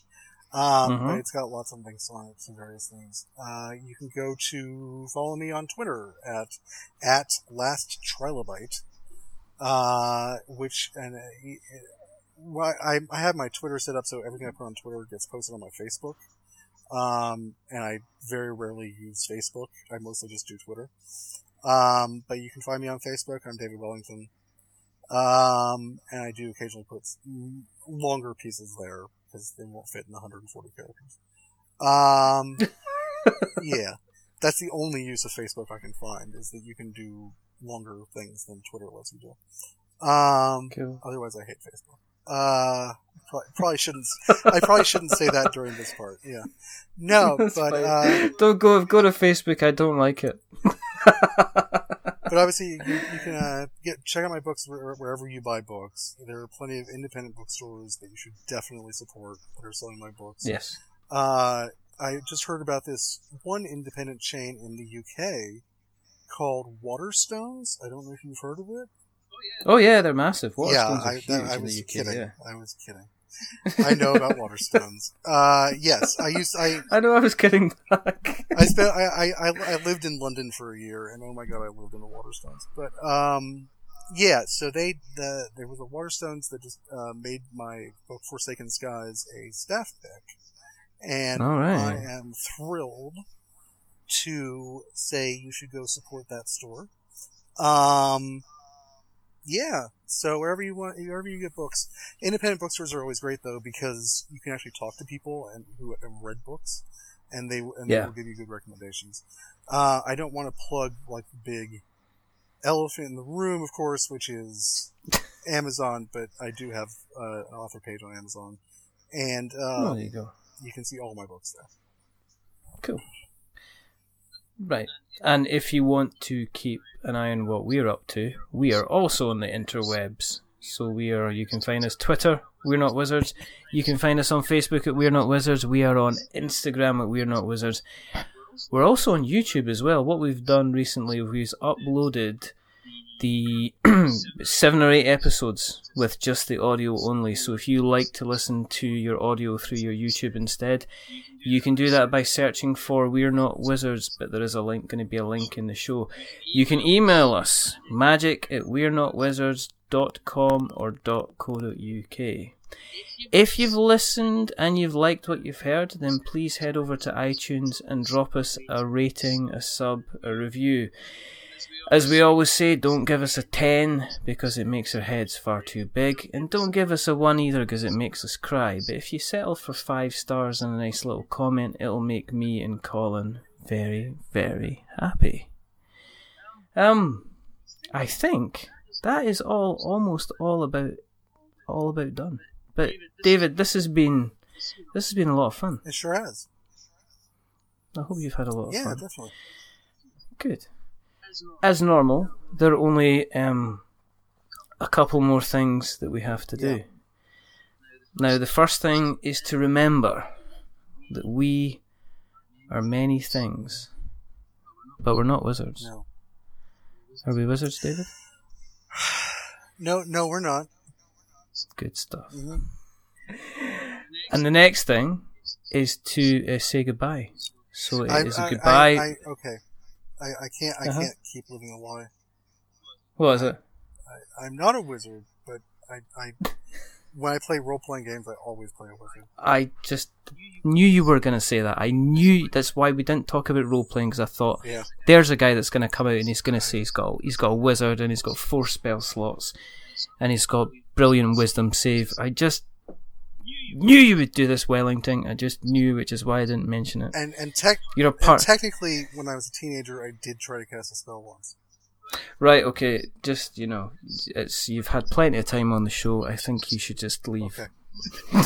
I'm sorry, I totally defrauded you. I understand that. That's okay. Was the whole point of the podcast, and I knew going in I was going to lie. I was going to defraud you. Get out. I'm sorry. I'll just show myself out. Say goodbye, David. Goodbye, David. And it's a goodbye from me. Stay safe. Roll 6s.